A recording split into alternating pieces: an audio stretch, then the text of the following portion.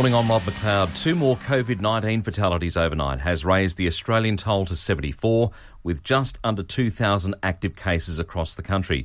New South Wales recording 6 new cases, but none in Queensland.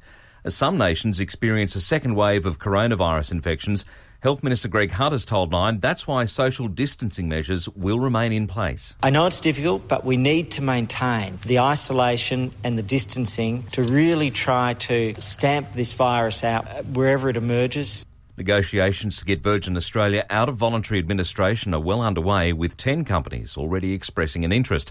Treasurer Josh Frydenberg has told the ABC the new operators will have service obligations to fulfil. Well, of course, we want to encourage as widest service as possible across the country, not just for tourism, but also for freight routes. And what we have already started to do is engage with the ACCC to ensure that major market power is not abused.